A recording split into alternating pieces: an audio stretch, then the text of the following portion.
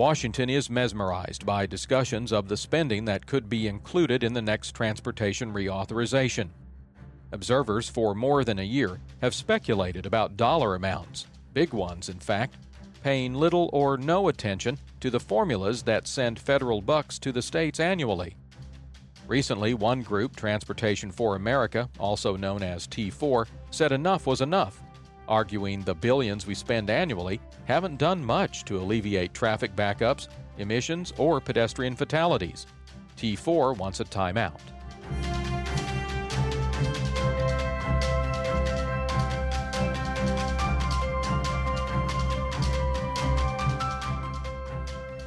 This is Hard Facts. I'm Robert Johnson. Another organization wants reform, the kind that puts politics to the test. The Enos Center for Transportation is nonprofit and nonpartisan, and about to celebrate its 100th anniversary in 2021. 2 weeks ago, a team of researchers there posted a report about federal funding formulas that wouldn't make any bestseller list, but is far more important than the hottest novel. In fact, the report raises questions about annual funding decisions made with old data and offers options for revamping the way Uncle Sam doles out dollars to the states. Paul Lewis is Enos Vice President of Policy and Finance. He, along with Jeff Davis and Alice Grossman, wrote the report. Lewis visited the Hard Facts studio this week to discuss their work. Here's the conversation. So we've always been talking about how much money goes out, but we don't often take a look at how that money is distributed. We used to actually care very much about that. If we looked at the 2005 Safety Lou law, that was one where we looked at formula factors very closely. We were very in tune to what was going on state by state level. There was lots of debates over the formula factors, and that's when the earmarks hit its peak. So states, members of Congress were very, very tuned into how the money was distributed. We haven't updated formula factors since then. 2 weeks ago, you released a report on this very topic. It's called Refreshing the Status Quo, Federal Highway Programs and Funding Distribution. Why the focus now? Every year, the Congress distributes, or I guess the DOT distributes, $48 billion in funding for highways through the formula programs. But these formulas have been set in stone, basically, since 2009. They have not been updated. They are based on the same proportion of funding that every state's gotten since then. The only exception being a 95% rule that every state's supposed to receive 95% of the fuel taxes that it receives. Given that now we fund a good portion through general funds, the only state that affects is Texas. So the proportions that every state gets has basically been set in stone. We thought it would be helpful to reopen the formula debate. Maybe we can start distributing funds based on real-world factors like VMT, lane miles, needs-based or performance-based factors that can help better target the programs to where the needs actually are. Mobility is changing every day now with technology, especially. The way people get around is not the same as it was in 2007 or 2009, depending on what number you're looking at in terms of years. It would seem to make sense, but we're now going into the reauthorization for the second time or the third time since those numbers were set? This would be the third time. No talk of any change to the formulas that you've heard of so far? Not much. I mean, I think there's a lot of interest from folks, but when they think about the political fight that might entail, they kind of shy away from it. But we think that there's a compelling reason to relook at the formulas, to perhaps target money to where it's more needed, to reward performance that states have done when they're done well, and look at ways that we can better target the limited money that we have. Before we dive into the details of the report that just came out a couple of weeks ago that you helped write, let's give the audience, which is probably not studying the funding formulas closely, let's give them a primer. How does it work? Yeah, so as it stands right now, every state gets a proportion of the funding, whether it's a 0.5% or 2.5%, I mean, depending on a bunch of factors. That's, like I said, been set in stone based on real-world factors. It used to vary every year based on different lane miles, population changes, non-attainment areas, all those kind of things that indicate how well a transportation system is performing and what the needs are. That stopped after Safety Lou, but we're still distributing funding based on those numbers, which were based on 2007 statistics, plus the earmarks that certain states got under the Safety Lou law. So some states are receiving a lot more than they would have otherwise, except that they did receive a bunch of earmarks, and those earmarks are kind of baked into the current formulas today. The formulas of today are not anything that includes VMT or quality of pavements or any of these kind of things. We have that data because the states are now required to collect it. Yeah, so states still collect a lot of the data, and there's a lot of data out there. Some of it is not as refreshed as we'd like it to be, and that was one of the challenges we had in putting this report together is some of the lack of clarity and consistency and up-to-dateness of the data. But regardless, we do have a lot of data, and there's more and more data coming to transportation. Why can't we take some of that and infuse it into how we reward and distribute funding to states? There were some national performance standards that Congress enacted upon the states in 2012. That's right. And your report says that information is not being used to make decisions about where to spend the money either. Right. In 2012, under MAP 21, Congress put together a bunch of standards with the purpose to transform the federal aid program, means to most efficiently target investment, refocusing national highway money on transportation goals, increasing accountability, transparency. 7 years later, those performance measures have nothing at all to do with how the federal government distributes highway funding. The information could be helpful, it's just not being used. Sure. That's right. It always costs money to gather this sort of data. I assume the states are having to foot that bill every year. That's right. And some of the states would be doing it anyway. I mean, more and more states are continuing to use performance-based allocations, life cycle cost analysis, more data to inform not just how we put out roadway investment today, but how do we maintain things a long time into the future. That data can be tremendously helpful in cutting costs in the short term and especially in the long term. Having spent some time inside a state DOT, I know that we like the federal money, we don't like the federal mandates. Have the states complained about having to collect this data, even though nothing really has been done with it here in Washington? I can't say I've heard complaints from the states, but I haven't been tuned into that directly. But I don't think a lot of states are complaining because right now, at least a third of all of the money that's going out through the highway formulas is general fund money. It's not user excise taxes or diesel or gasoline taxes. So that general fund money is coming down. It's hard to make a complaint about the strings attached to it when it's not money that's tied to users, per se.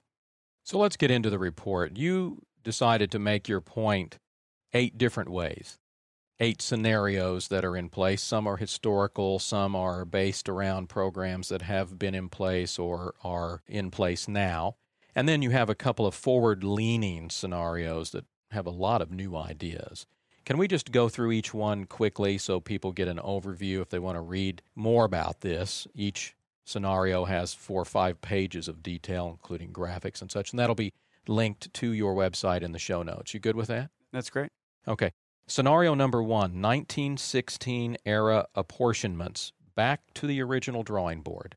Yeah, we wanted to have a little fun with this one. Throw it back to what the first Federal Aid Highway Act was, which is 1916, that distributed money based 1/3 on population, 1/3 on state lane miles, and 1/3 on area, kind of giving a sense for what the different needs were in each state. Now, you should know that Alaska was only counted for 1/3 of the area when it eventually became a state under this, and this is what we used in this because Alaska's massive area definitely benefited that state, but the others kind of balance out, and it was kind of showing what would it look like if we were to do that. And of course, a lot of the big box states in the middle of the country did receive a lot more funding than what they do now, and some of the smaller high population states did not get as much funding because things like lane miles and state area weigh in 2/3 of that distribution. Scenario number 2, Safety Lou era apportionments with MAP 21/FAST era programs. This is imposing formulas that are familiar onto the newer programs? Yeah, so this is taking the programs that we have now, which are consolidated from what they were, and running them through what was the Safety Lou formulas, which was last in use in 2009, basically trying to show what states have either gained or lost things like VMT or road miles respective to the other states, and also what would the distribution look like without the inclusion of earmarks. Scenario 3, needs-based apportionments. Metrics are in play here, aimed at states with the most need. That sounds simple enough. Right. So the states that have increased VMT, have increased lane miles, obviously have a lot more highways to maintain and take care of, so then their needs are also greater. This has advantaged states that have expanded their highway systems over the past few decades relative to the other states around them. The next one's interesting. Scenario number 4, incentive-based apportionment, funding that's distributed based on improvements in measurable areas. So this sounds like states that are able to move the needle, make improvements. Under this plan, they get more money. Right. And so that this would be something that would be calculated year over year. States that have improved on certain things like fatalities or roadways that have poor condition, proving that, or deficient bridges, they would receive more money. So it would provide a really, really strong high dollar amount of value incentive to those states. And it also has some perverse incentives, right? States that may be falling behind, right? States that have more deficient bridges or worse pavement might lose money for the things that they actually need to address. And so this one is targeted in rewarding states for making improvements, but it might leave some states behind. We're halfway through the list. Scenario number 5 is a hybrid. So it mixes needs-based with incentive-based and theoretically finds a way to consider all of that. Yeah, right. We tried to blend a little bit. This is where maybe 50% to 70% of the money is going out on needs-based, and the other 50 to 30% is going out based on performance.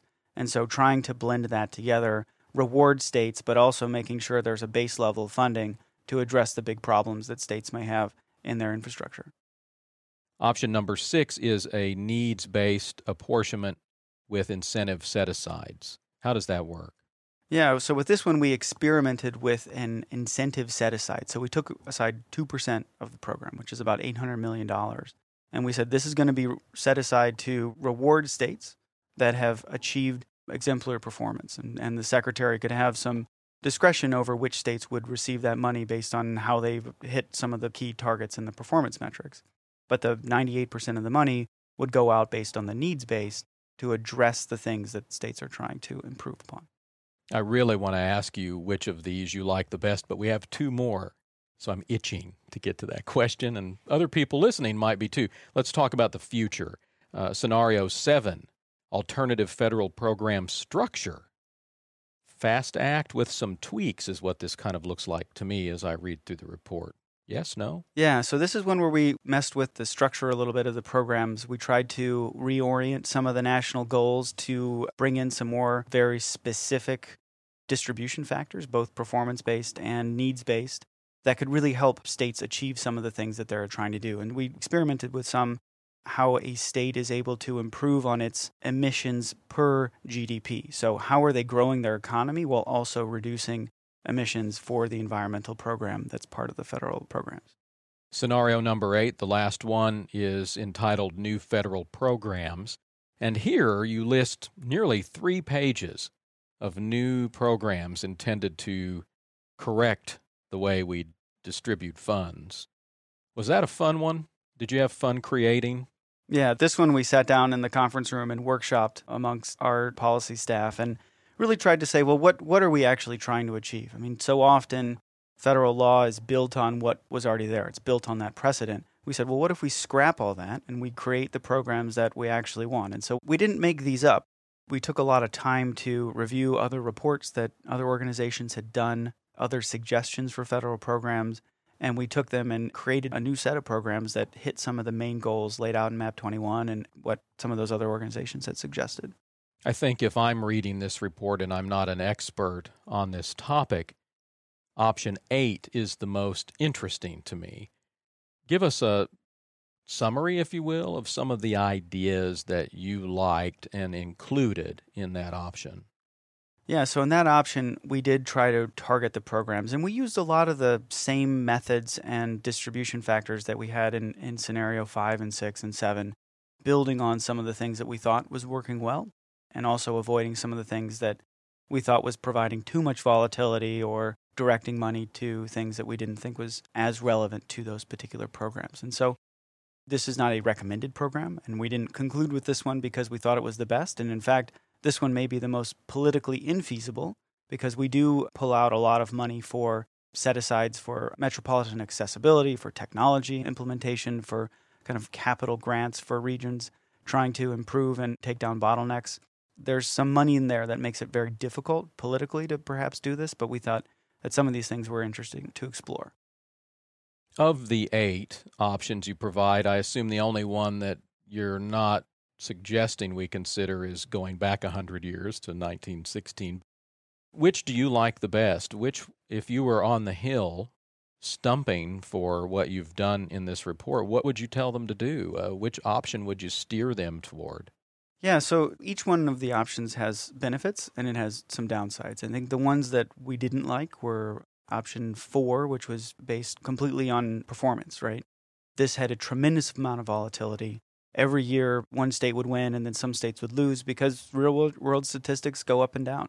And it's a challenge for a state DOT that's managing a tight budget to have that kind of volatility. So we thought that one was interesting, but really showed that it doesn't have a lot of practicality, not just politically, but also in real life. But on the flip side, the ones that were needs-based completely, right, like scenarios 2 and 3, those ones had no mechanism to reward states for doing good things. We think if there are federal rewards for improving performance, to getting better bridges, we could see huge improvements in the local level and state level funding.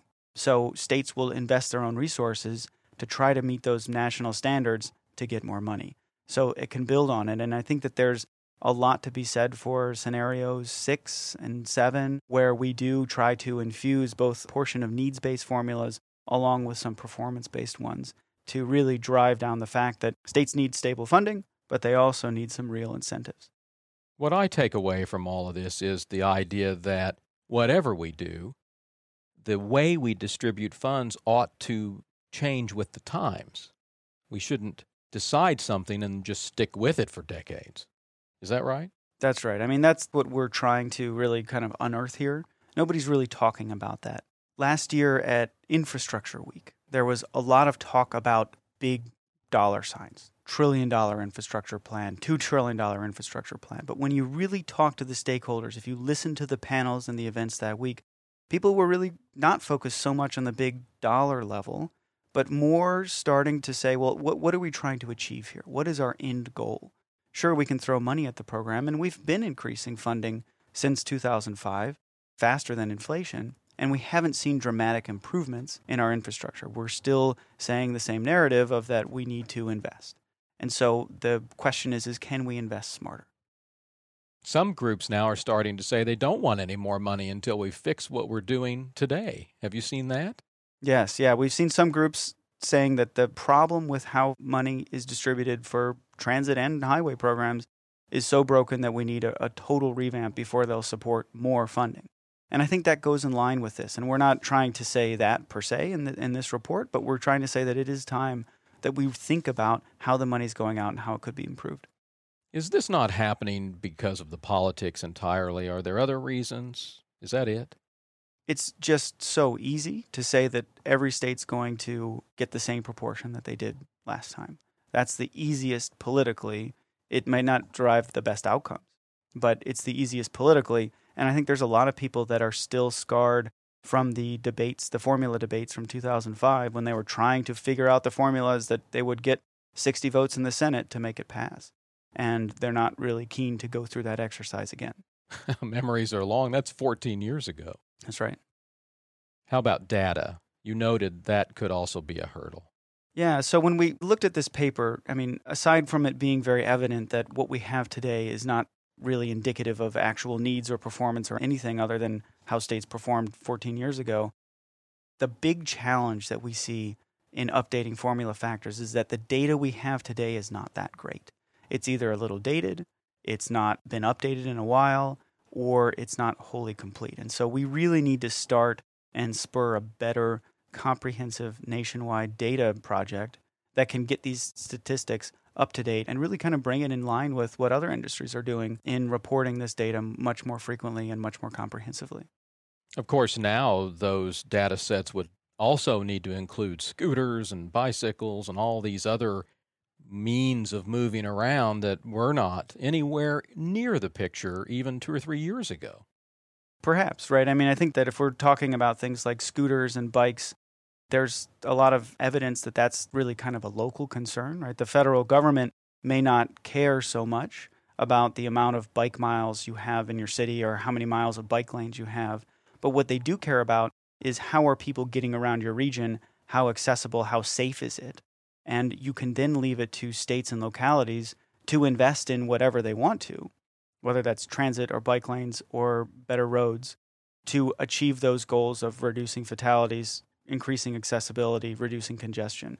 Those kind of things can go hand in hand. The federal government, high-level things, can look at big things like regional economies, populations, and then let the states use their own data to target those investments to things that meet those federal standards the best way. Of course, the notorious incentive program from the feds is the one that has to do with air quality. They tie your money for roads to your brown cloud. Certainly, the new mobility would have some effect on that in a positive way, I think. You'd think so, right? And first of all, they haven't. The last time they updated the non-attainment area distribution factors was in 2009. And this paper relies on some of those very, very dated statistics when we tried to reinsert these. And so those could have changed quite a bit.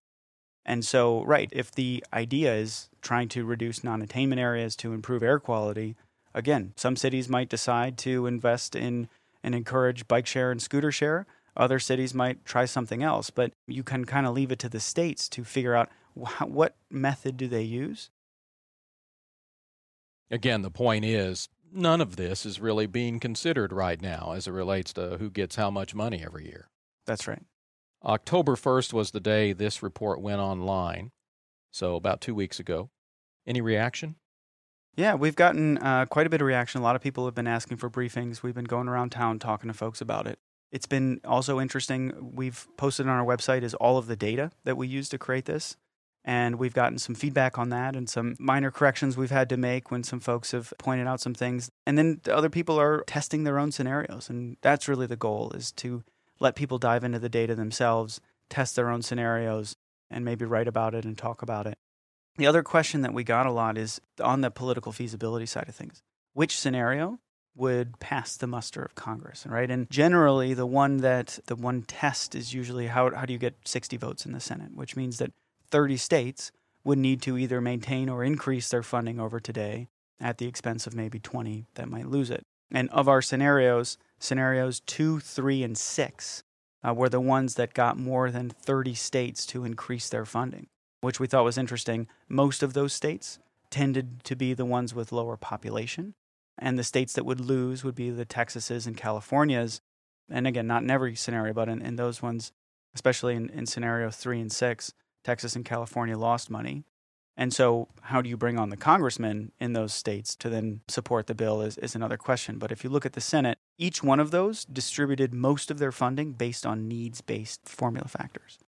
And then 3 and 6 had a portion based on performance-based.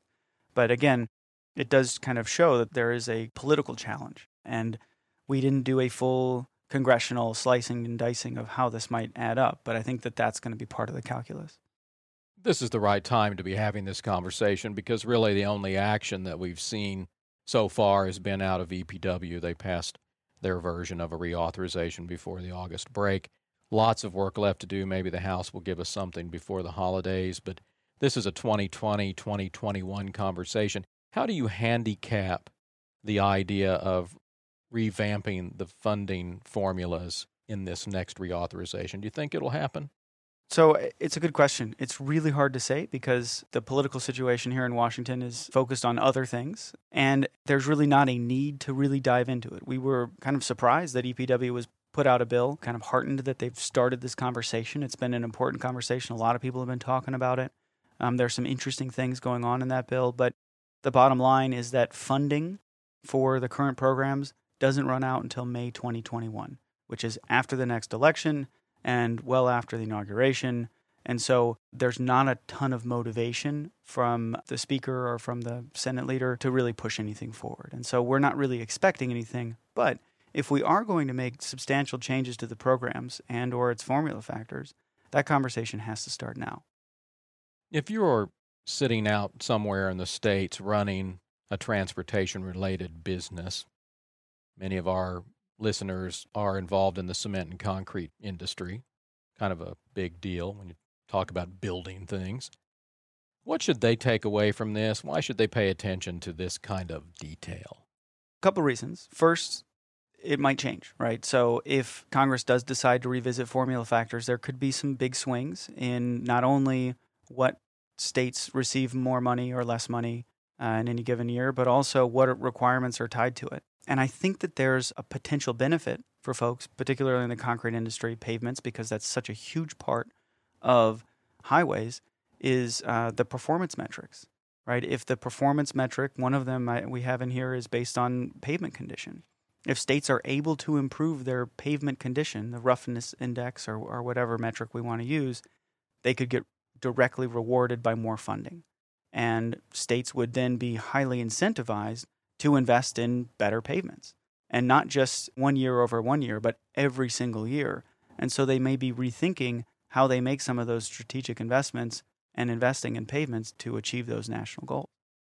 If the podcast has whet the appetite, but the desire is for more information, what's available to really get into the weeds on this? What's online that people can go to and look at? I would encourage people to take a look at the report. It's long, and we're not expecting everyone to read every word of it, but I think you can peruse. There's a lot of graphics. We have maps in there that show which states win and which states lose under each scenario. And we also have our raw data tables that we encourage people to download and play with and kind of create their own scenarios. We also did a webinar with my co-authors where we talk through some of these same issues. We get a little bit more into the weeds of the different scenarios. And so I think people should start thinking about it because it's going to be a conversation topic for the next year and a half. Well, Paul Lewis, I can say one thing. I've been around a lot of policy people in Washington, D.C., and I feel like I can actually understand what you're saying, so I appreciate that. I don't know if that's a compliment or not. It is. You're with the Eno Center for Transportation. You lead policy there, and we appreciate you taking the time to walk us through an issue that we really should pay attention to, and hopefully some folks on the Hill will. Great. Thanks for having me.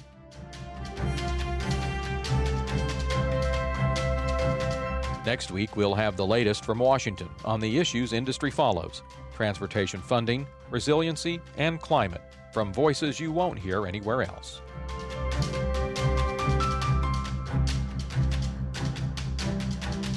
That's Wednesday, October 23rd on Hard Facts, a podcast production of the Portland Cement Association. I'm Robert Johnson. I'll see you then.